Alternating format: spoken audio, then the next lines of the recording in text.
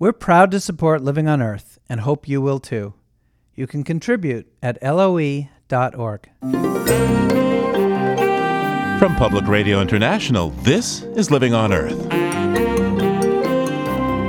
I'm Steve Curwood. Some citizens claim a nuclear power plant has damaged the ocean near their homes. They want nearly $1 billion in damages. This case does represent sort of taking it to a whole nother level in terms of using the Clean Water Act against a nuclear power plant. So you can think about a large potential damage award, but nothing in the $1 billion range. And they're a long way from their day in court. Also, the battle to stop power plant construction on Storm King. It was a mountain that had been painted by the Hudson River School of Painters. It was where George Washington had fought major battles to win the Revolutionary War. It was a mountain that had incredible significance. We'll have those stories and more this week on Living on Earth. Stick around. Support for Living on Earth comes from the National Science Foundation and Stonyfield Farm. From the Jennifer and Ted Stanley studios in Boston, this is Living on Earth. I'm Steve Curwood. A group of citizens has filed an intent to sue the Entergy Corporation, alleging that the Pilgrim Atomic Power Station in Plymouth, Massachusetts, has violated the Clean Water Act. They say the plant has polluted Cape Cod Bay, massively killed local fish populations, and the operators kept inadequate environmental records. Entergy could be liable for over $800 million in penalties. Citizens have the right to sue when the government fails to enforce the Clean Water Act. So, if the EPA does not step in within 60 days, this plaintiff group can proceed. Their lead attorney is Meg Sheehan of Ecolaw. Well, at this point, we're alleging that they have violated the Federal Clean Water Act on over 33,000 separate occasions by discharging pollutants at levels that exceed those permitted in their Clean Water Act permit, and also that they're failing to adequately monitor and report some of the discharges that they're dumping out into the bay.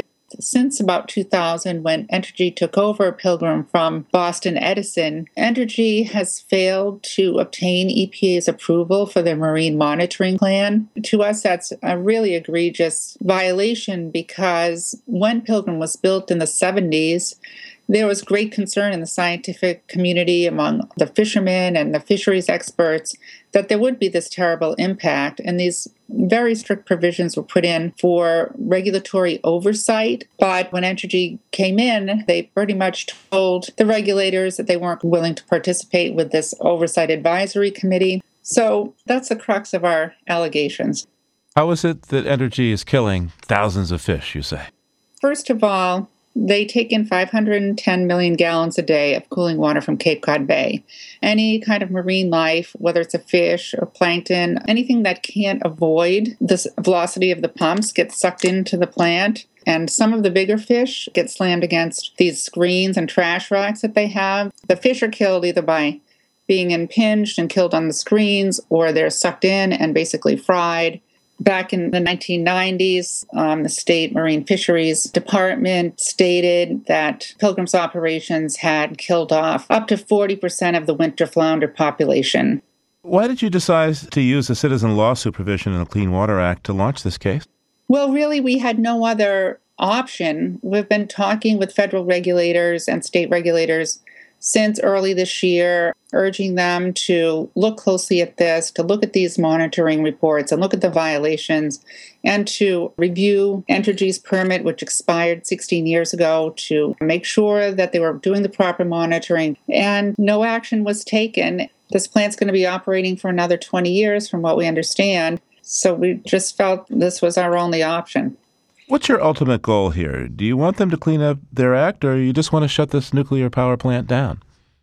I think it's unrealistic to think that we'd be able to shut it down. We've accepted the reality that it has been relicensed by the NRC, and our view is that if it is going to continue to operate, this kind of environmental destruction is unacceptable. These kind of violations are unacceptable, and EPA really does have to take a very solid look at this and update the permit. Meg Sheehan is an attorney with Ecolaw. Thank you so much. Thank you very much. Living on Earth contacted the Entergy Corporation seeking comment on the potential lawsuit. Pilgrim Station spokesperson Carol Whiteman sent this statement. Entergy takes its environmental responsibilities and any allegation of noncompliance seriously. We will respond to the notice of intent after we have had a chance to thoroughly review the specific allegations. We note that EcoLaw unsuccessfully raised a number of these allegations in the NRC license renewal proceedings for Pilgrim Station. Well, to assess the wider implications of this case, we turn now to Patrick Parento, professor of law at Vermont Law School. Welcome to Living on Earth. Thank you, Steve. Good to be here. Now, how have citizens used the Clean Water Act to sue nuclear power companies in the past? It's very rare. Nuclear power plants, of course, are regulated primarily by the Nuclear Regulatory Commission. Federal law actually preempts state law and even preempts the Clean Water Act when it comes to radiological health and safety issues. So you don't see very many citizen suits against nuclear power plants under the Clean Water Act. So this case does represent sort of taking it to a whole nother level in terms of using the Clean Water Act against a nuclear power plant. This group is looking for almost $1 billion in damages. How realistic is that? Well, I don't think that's realistic. I understand why the citizens have alleged that, because the statutory maximum penalty is over $32,000 per day per violation, and they're alleging tens of thousands of violations going back many years. It's unheard of that a court would actually award such a massive amount of penalties. It is possible in these cases to have penalties over $1 million. In fact, a group called Earth Island sued the San Onofre nuclear power plant in California back in the 90s and achieved a $17 million settlement in that case. So you can think about a large potential damage award, but nothing in the $1 billion range. Who would get the money? Well, it either goes to the United States Treasury if the court assesses the penalty, or if there's a settlement agreement, the plaintiffs, the citizen group, and the plant owner, Entergy, could create what are called environmental credit projects. In fact, there was one done for Boston Harbor many years ago, and these are projects that improve water quality. Sometimes they restore wetlands. Sometimes they create public education programs. There's a variety of things that could be agreed to in a settlement agreement. In lieu of a penalty going to the Treasury, the money would go to an environmentally beneficial project. Now, I understand that the plaintiffs are basing some of their allegations on the company's own reports and filings themselves. That's correct. They're called discharge monitoring reports. They're required by law. They're required to be made public. The courts have said these documents are in the nature of an admission of liability. So that gives the plaintiffs in these cases the upper hand. Now, the real question is going to come down to, do the discharge monitoring reports actually reveal the violations that the plaintiffs have alleged? And that will turn on how you interpret the terms of the permit. These discharge permits are huge documents with many provisions and conditions and terms. So I anticipate there'll be a lot of argument about what the permit actually requires and whether the discharge monitoring reports are actually showing a violation or not. Now, I know you don't have a crystal ball there at the Vermont Law School, but what kind of chance do you think they have for this case? I think they have a chance of either getting a judgment in their favor on some of these allegations, or maybe even more realistically, a settlement. The California case, again, comes to mind. In that case, a senior judge was appointed as a, quote, mediation judge. And these mediation judges have tremendous power to kind of force the parties into a settlement agreement, basically saying neither one of you can be sure who's going to win, and you both have a lot to lose, so I'm going to meet with you and require that you make a serious effort to try to settle your differences. I could see something like that coming out of this case. What do you think might be the financial impact of this case on Entergy at the end of the day? Yeah, that's really hard to judge. It's not going to be anywhere near the maximum that the citizens are seeking, but I think it could be significant enough that Entergy may reevaluate the economics of the continued operation of a plant like this. These plants, these older plants, are reaching the end of their useful life and their economic life, so a major judgment against them for water quality violations could tip the scales in favor of shutting it down earlier rather than later.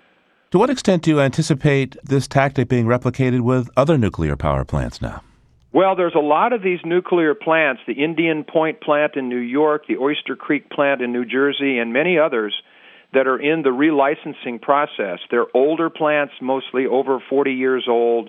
They probably were not certainly state-of-the-art when they were built. They've demonstrated that they've had significant impacts on water quality and other environmental conditions. So I guess I would expect more citizen groups located in the vicinity of these plants to be looking for every possibility of either shutting them down, which is happening in some places, or requiring them to install much better technology to protect the environment. So I think this case may signal, I don't know if you'd call it a wave, but I think this isn't the last of these kinds of cases we're going to see. Pat Parento is the professor of law at the Vermont Law School. Thanks so much for joining us. You're welcome, Steve.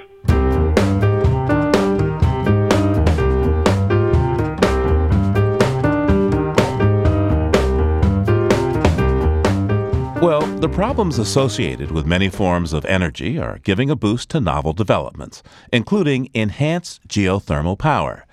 The U.S. Bureau of Land Management has just given permission to tap a volcano in the Cascade Mountain Range in Oregon. The company, Alta Rock Energy, will drill into the Newberry volcano that's been dormant for about 1,600 years. David Blackwell is an earth sciences professor at Southern Methodist University in Dallas, Texas, and a technical advisor on the project. There's a lot of very hot rock associated with the volcano. So what will happen is the wells will have to be drilled, and then a crack will be created between two wells that allows water to be pumped down one well and extracted from the other well after it's heated up by running through the rock.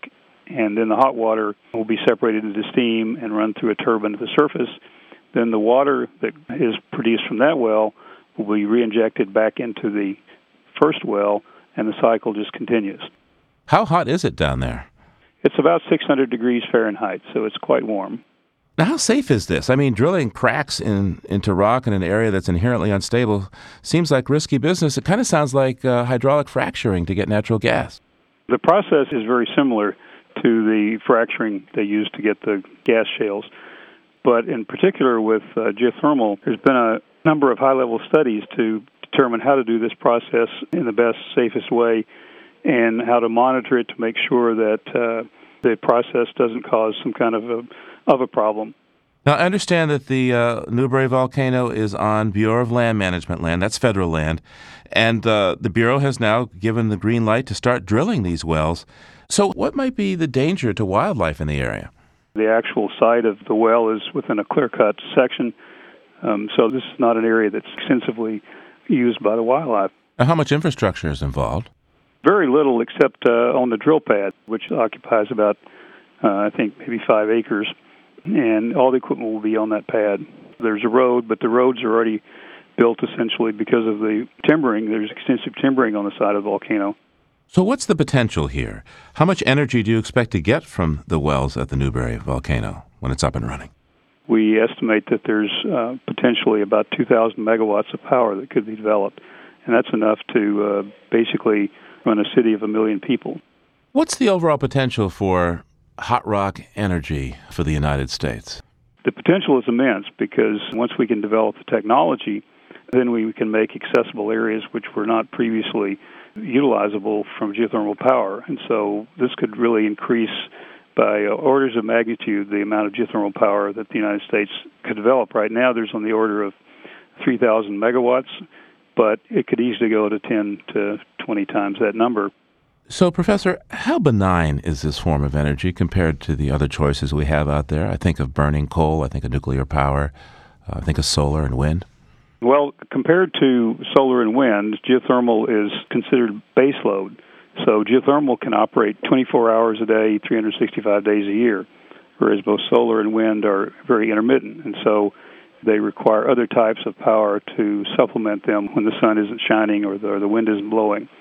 Compared to coal, geothermal is extremely clean, so there are no emissions.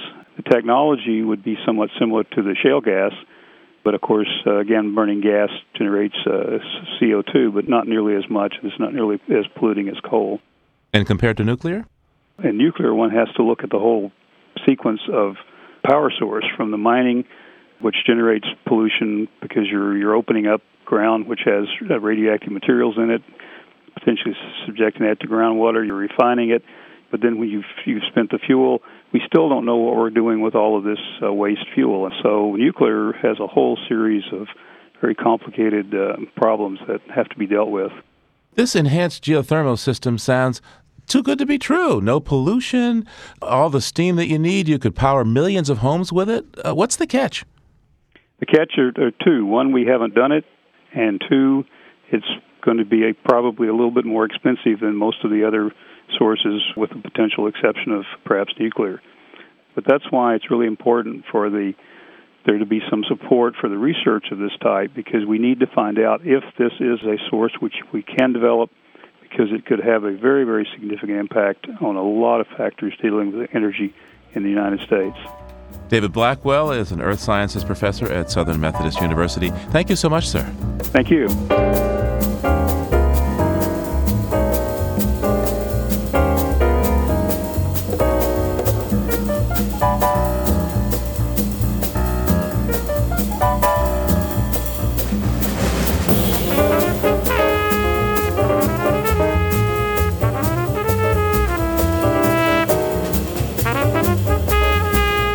Just ahead, Greenpeace says California's dreaming of carrying on polluting and protecting the rainforests. Stay tuned to Living on Earth. It's Living on Earth. I'm Steve Curwood. REDD, the UN plan to reduce emissions from deforestation and degradation, is an attractive idea. Have rich countries pay tropical forest nations to keep trees standing and soaking up carbon. With the International Kyoto Climate Treaty stalled, Norway has done some REDD deals on its own in Brazil and Indonesia, and now California is getting ready to follow suit. Critics of these efforts include Greenpeace. We'll have more about California's REDD plans just ahead, but first, back to 2009. Living on Earth's Bruce Gellerman and Bobby Bascom traveled to the Amazon to see tougher enforcement of forest protection in action. Along with their translator, Marco Lima, Bruce and Bobby met with John Carter, who's trying to ranch responsibly. Here's a portion of their report.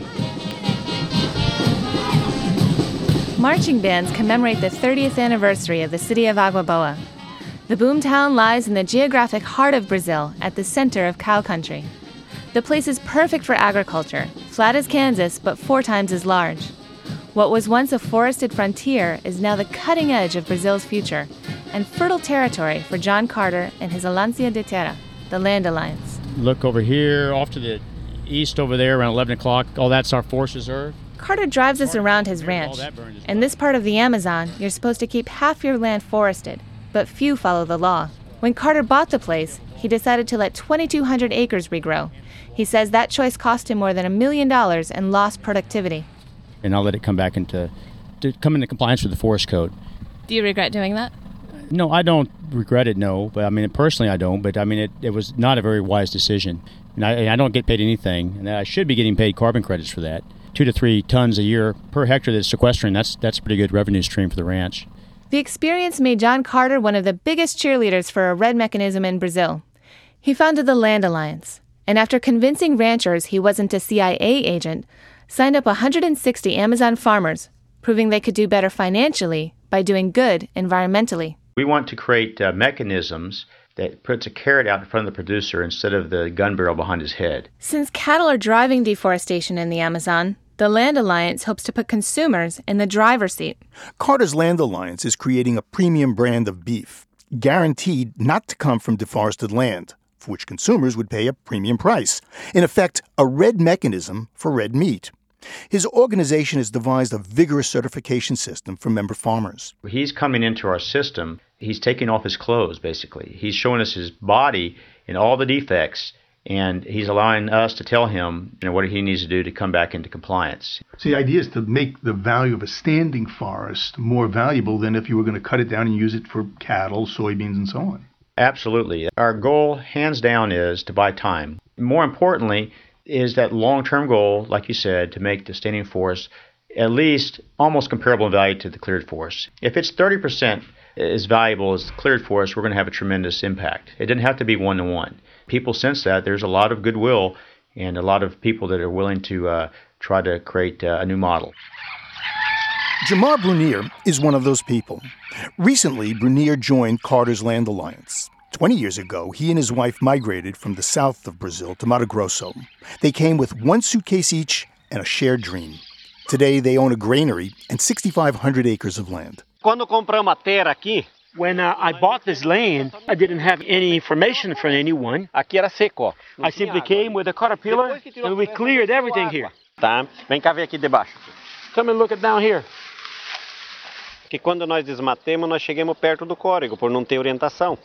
We simply chopped down everything all the way to the riverbanks. Land Alliance evaluators scrutinized satellite photos and visited Brunier's farm. They found he had destroyed 1,000 acres too much.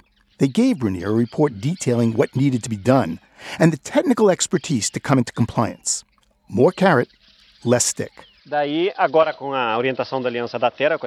now, with the help of the Alliance, they came here and told us what to do. And before the government comes here and find me, I'm going to start to replant with the original woods from here. I will do the reforestry. Would you have known that without the Land Alliance? No, I was going to be fined by the government, such a fine that I would never have money to pay. I was going to go bankrupt. But these days, it's not the government that worries farmer Jamar Brunier the most. It's a non-governmental organization, Greenpeace. The NGO's scathing report, Slaughtering the Amazon, blames farmers like Brunier for destroying the forest. If NGOs come here to accuse us, what are they going to do? We're doing things right. I will tell Greenpeace, my water is clean. What would you like to tell Greenpeace? O que o senhor gostaria, Gilmar, de dizer para o Greenpeace? O Greenpeace tem que pensar de onde vem a manteiga, margarina, entendeu? O pão. Eu fico emocionado. I really want to tell the guys from Greenpeace that they need to know from where the food comes from where the butter comes from where the food their kids eat comes from. And I cry because no one comes to hear us, what we want to say. They only come here to spank us. That's why I'm crying.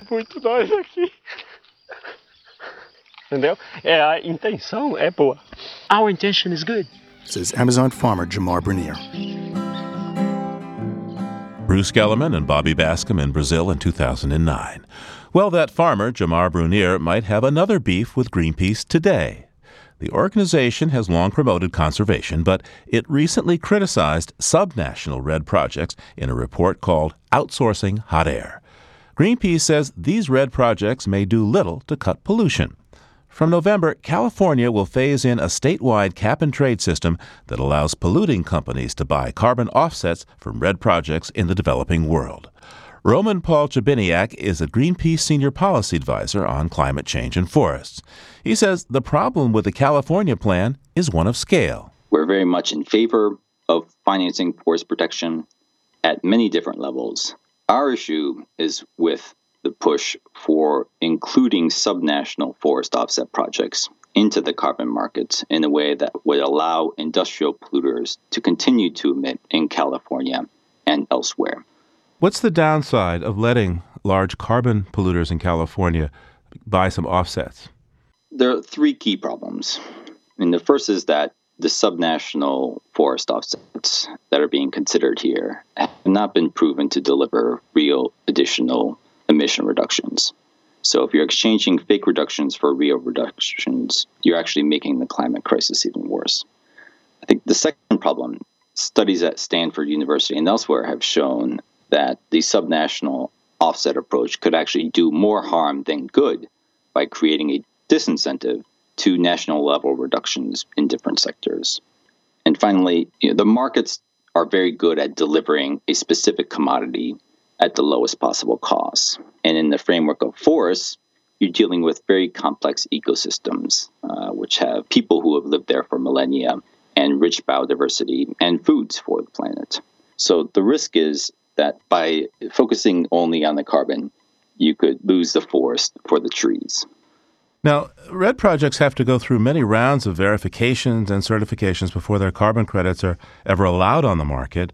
How satisfied are you with the results from that level of scrutiny, or you see problems with the quality of these projects? Well, you're certainly right to point out that there are many voluntary standards out there. There are many verification bodies out there. But complexity is not a sufficient substitute for accuracy. If you're claiming emission reductions, how do we know that those emission reductions are real rather than just business as usual? The Greenpeace report looks at a forest carbon project in Chiapas, Mexico as a case study. Can you tell me what you found there? Sure. Greenpeace sent a team to investigate the RED program in Chiapas to see whether or not it's delivering on its claims of emission reductions. And what we found is a significant lack of transparency in what is being promoted. Among other things, no baseline has been established, so we don't know whether or not it's achieving additional emission reductions or if it's just business as usual. Since there's no applicable national monitoring program, there's no way to know whether it's reducing deforestation or merely displacing deforestation to another part of the country.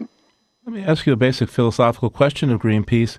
The Kyoto process calls for national level trading of emissions. How does Greenpeace view the notion of trading emissions to begin with? Greenpeace isn't opposed to carbon trading on any philosophical level. But when we look at the world's largest offset market, the Clean Development Mechanism, it contains many lessons that we should consider when we're looking at the issue of RED in California. One of these issues is, are we creating a disincentive to national level action on emissions by giving countries credit for doing something on a much smaller scale? So in sum, Greenpeace would say that all the participation that China has had in the clean development mechanism of the Kyoto process, that's for naught. It certainly seems to be the case that the CDM has provided an active disincentive for China to take action on climate change. But China has so far opposed action precisely because it gets credit and money for doing something on a much smaller scale. We're concerned that the same thing will happen with RED. We have an international climate change agreement where countries have committed to taking action on a national level, and what California and others are pushing for is for those countries to do something that is significantly less. Roman Paul Jabiniak is a senior policy advisor on climate change and forests at Greenpeace International. But the Greenpeace report didn't go unchallenged. Dan Nepstad defended the California plan in the online magazine Manga Bay. Nepstad is executive director of EPAM International. That's the Amazon Environmental Research Institute. He says RED at a national level is still a long-term goal, but it will be a while in coming. So in the interim, while we're still waiting for this grand global scheme to come together, we've got to be very pragmatic and look for any opportunity that we can to get positive recognition and benefits flowing into these states and provinces that have done amazing things in lowering greenhouse gas emissions from deforestation and forest degradation. The Greenpeace report, they call it outsourcing hot air, is saying that the subnational RED projects won't actually reduce greenhouse gas emissions. They say polluters in California, in this case, will still be able to go on polluting. California's international offset mechanism would actually be the first market mechanism that rewards states and provinces around the world that have already reduced global greenhouse gas emissions by 1.5%, and they've received virtually nothing for that. This is the type of transformation that California's offset system could leverage, could catalyze. If California drops this piece of its legislation, the chances of securing these gains and deepening these gains for the climate and for rainforests will be greatly diminished. How does the reduction of emissions attributed to RED compare to what's happened under the Kyoto Protocol? Believe it or not, even though RED doesn't actually have a fully formed international mechanism, we've had about 1.5 billion tons of emissions reductions just from the states of the Brazilian Amazon, compared to 1.9 billion tons in the European Union nations that are participating in the Kyoto Protocol. So these states and provinces of the tropical nations have achieved incredibly important emissions reductions. 1.5% of all of the emissions that human activities release to the atmosphere have been reduced basically voluntarily by these states and provinces. And it's in this context that preserving this element of international offsets within the California climate policy is incredibly important to send the signal to these political leaders that what they've done is recognized and will be rewarded. What do you think motivates Greenpeace in its criticism?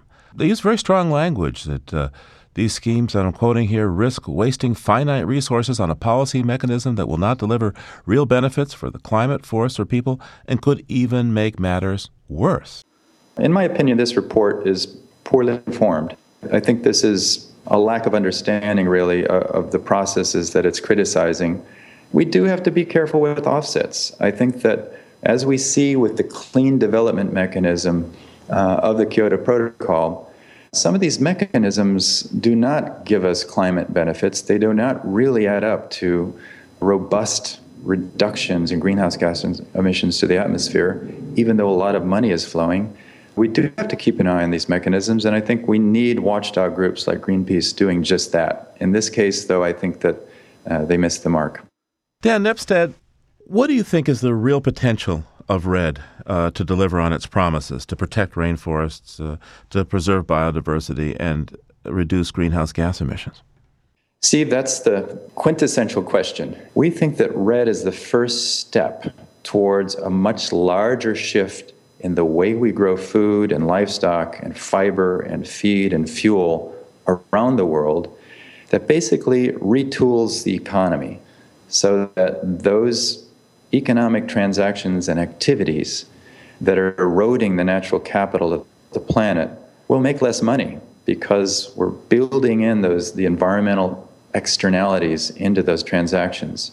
It's this recipe, it's this new development model that we think could eventually, by 2020, reduce emissions by as much as 10%. This is, for me, one of the great sources of optimism today. Dan Nepstad is Executive Director and Senior Scientist at EPOM International, part of the Amazon Environmental Research Institute. Thanks so much, Dan. Thank you very much, Steve.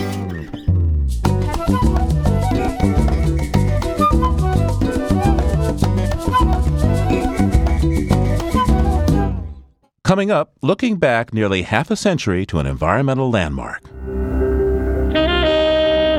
Good evening, my fellow citizens. The presence of Alabama National Guardsmen was required on the University of Alabama. What murdered these 4 young girls? In order that we might bring you coverage of President Kennedy's visit. Weather, no rain, top would be down. So evidently, for all of you people who will see the parade downtown, you'll see a glimpse. It's 1963.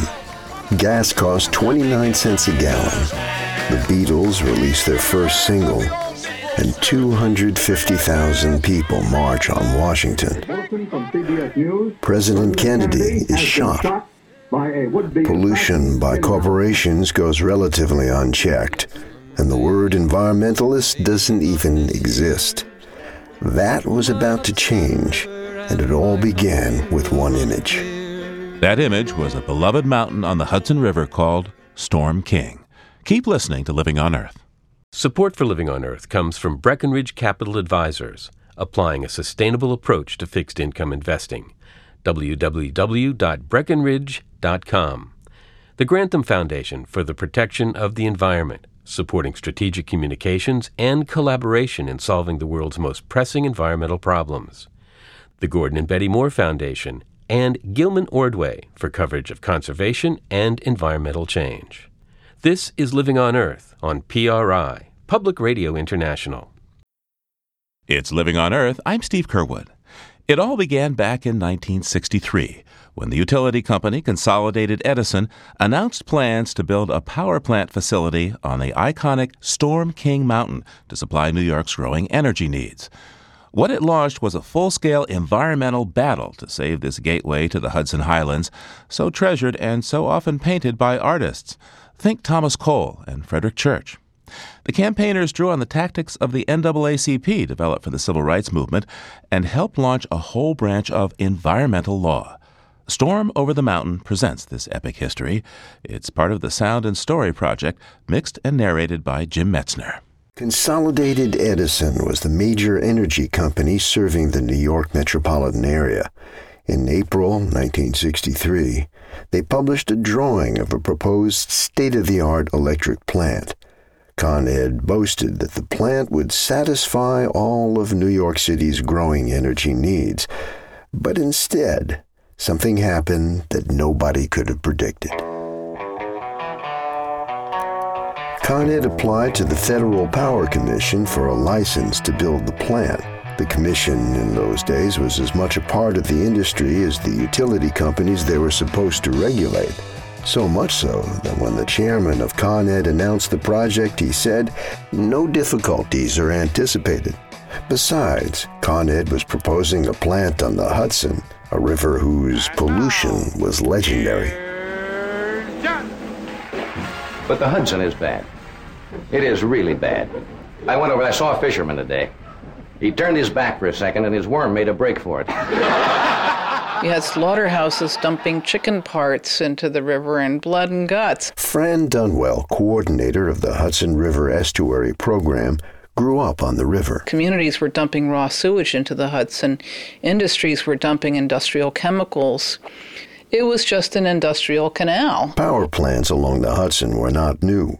Con Ed's nuclear power plant at Indian Point was just 38 miles north of New York City. But this would be the first hydroelectric pump storage facility. So the idea for the power plant was that they would pump river water up the mountain to a reservoir at the top. That's 8 billion gallons up a 2-mile-long tunnel, 40 feet in diameter. They would pump it up at night when there was low demand for electricity, and they would release it from the mountaintop reservoir down through turbines back to the river during the day, during peak demand.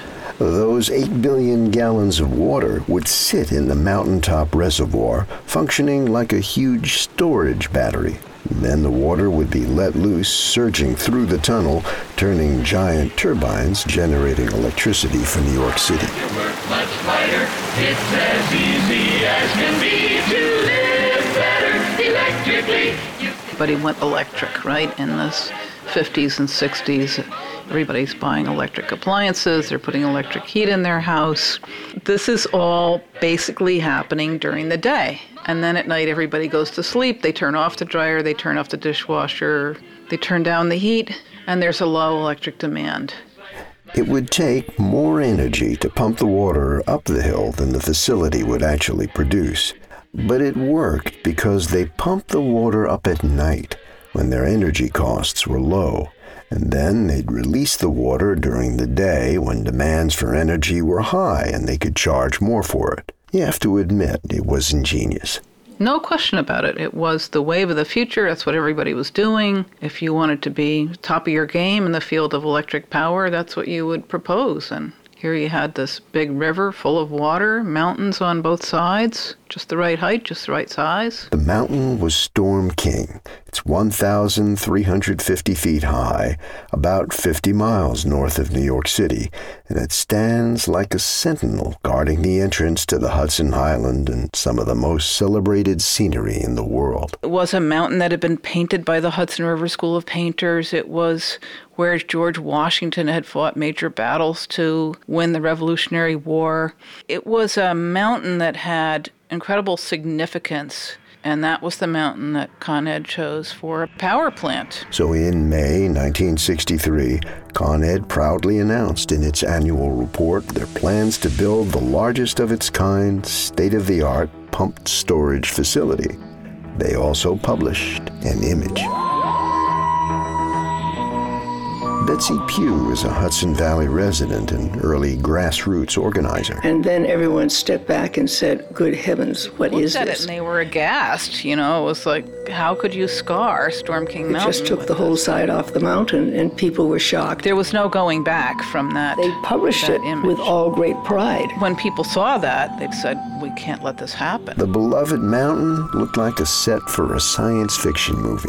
A huge chunk was carved out of its side to house the power plant, with a transformer and a switchyard in plain view from the river. So a handful of people got together and said, we have to form a coalition of people to fight this. They called themselves the Scenic Hudson Preservation Conference, a group of 12 diverse people who had in common their passion for the river's history and beauty. And they realized Con Ed was going to have to get a license from the Federal Power Commission.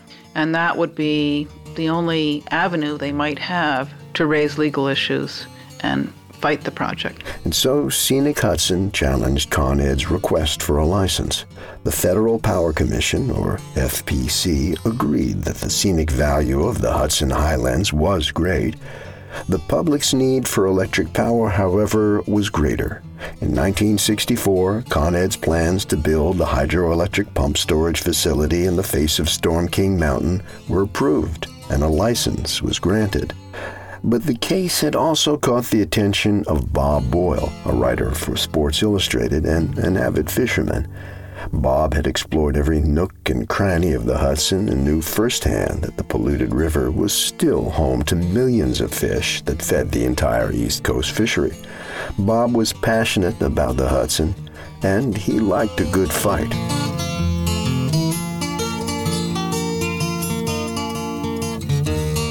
During the FPC hearings, Con Ed expert Dr. Alfred Perlmutter guaranteed that there would be no impact on fish eggs and that the spawning grounds for striped bass were much further up the river.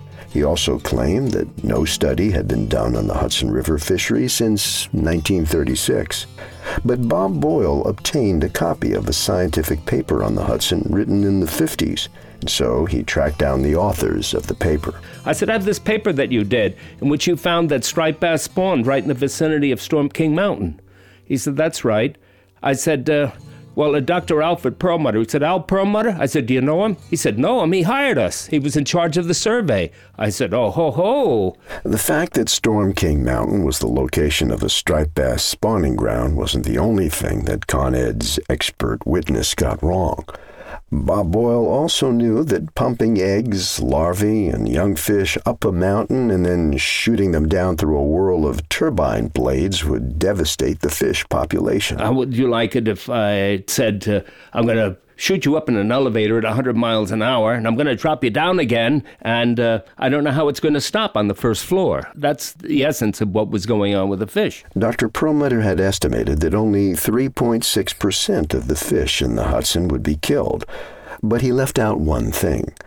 The Hudson is a tidal river. What was critical about this is that if you had striped bass eggs in the Storm King area, they just don't go past the intakes that would suck up the water once. They'd go past it 10 times. And so instead of the phony formula that the state and Con Ed concocted, in which they said that 3.6% of the fish could be killed, was 36%. To support this claim, someone had taken photos of massive fish kills at Con Ed's Indian Point power plant down the river, photos that mysteriously disappeared. Feeling like a character in a spy novel, Bob Boyle tracked down copies of the photos from two men associated with the Conservation Department. I said, how do you happen to have the pictures? They said, well, our superiors came to us and they said, we want the pictures you have. So they took the pictures. And then they came back a month later and they said, we want any duplicates you have. So we gave them the duplicates. And I said, how did this? They said they didn't ask about triplicates. The case had also caught the public's attention. The growing threat of urbanization was changing the American landscape. Rachel Carson's book, Silent Spring, exposed the danger of pollution. A belief in the power of the common person to organize and fight large corporations was fueling massive demonstrations. Scenic Hudson grew from a small group of concerned citizens to an organization with members from all over the country and the world. They organized protests and letter campaigns, but the main fight remained on the legal battlefield. They hired a prominent law firm to appeal the decision to license the plant.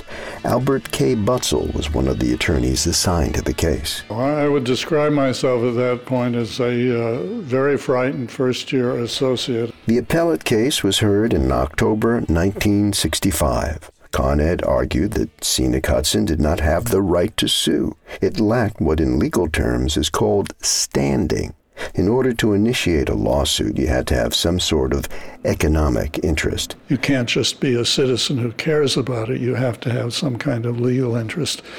And historically, legal interests had been identified with property ownership. Well, Scenic Hudson was a group of citizens without any financial interest in power plants or the mountain.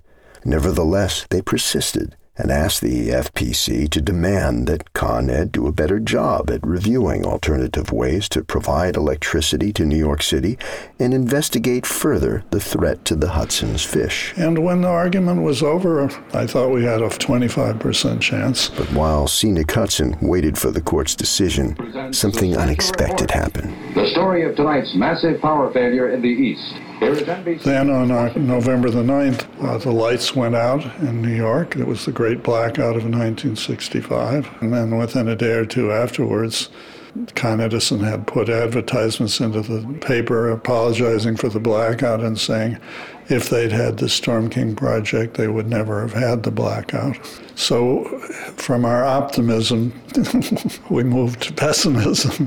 Then, on December 27, 1965, Al Butzel got a call from a New York Times reporter.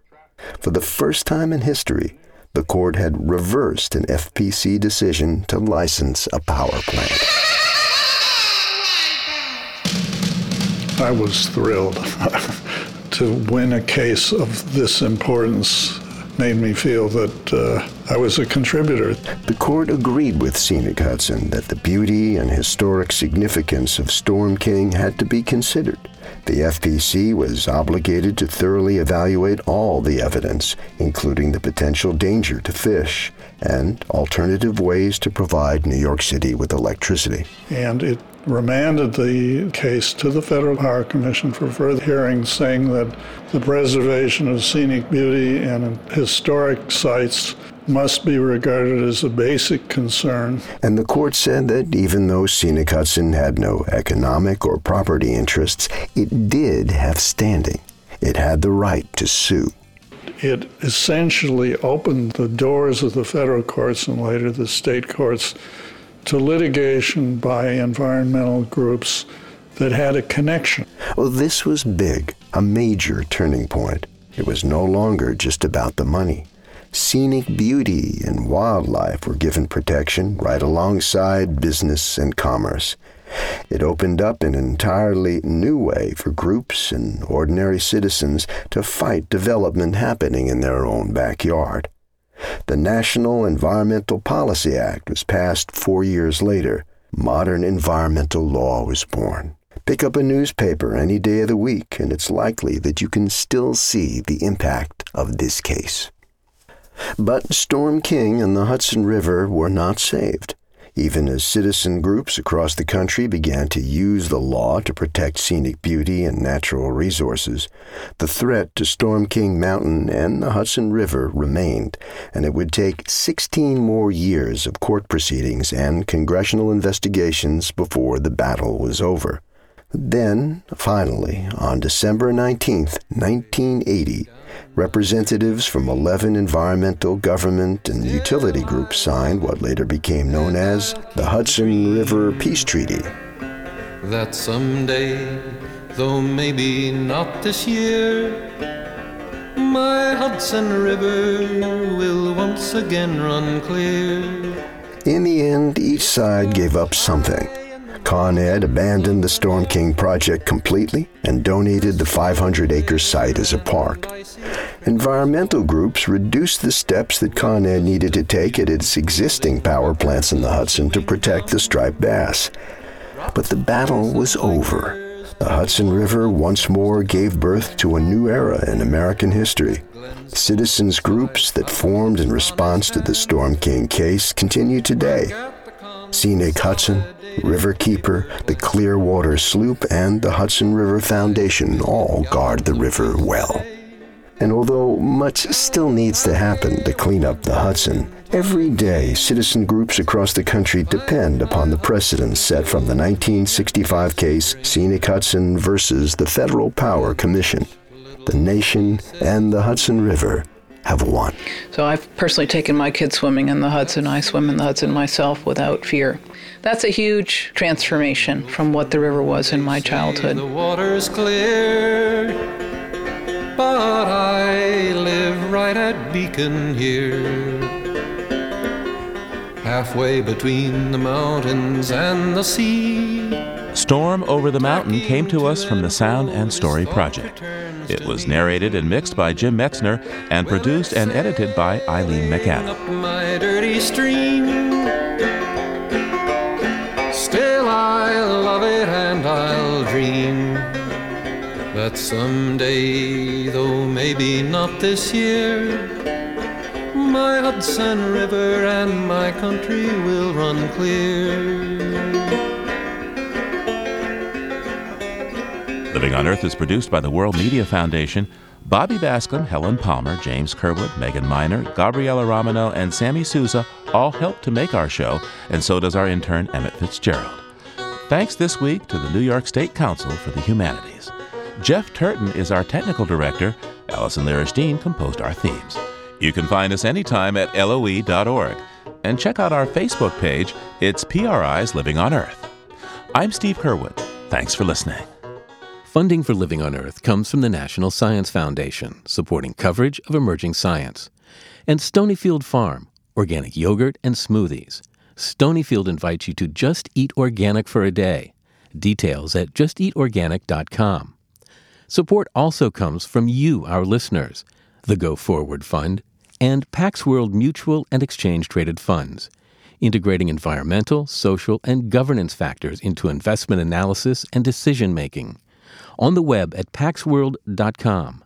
Pax World for tomorrow. PRI, Public Radio International.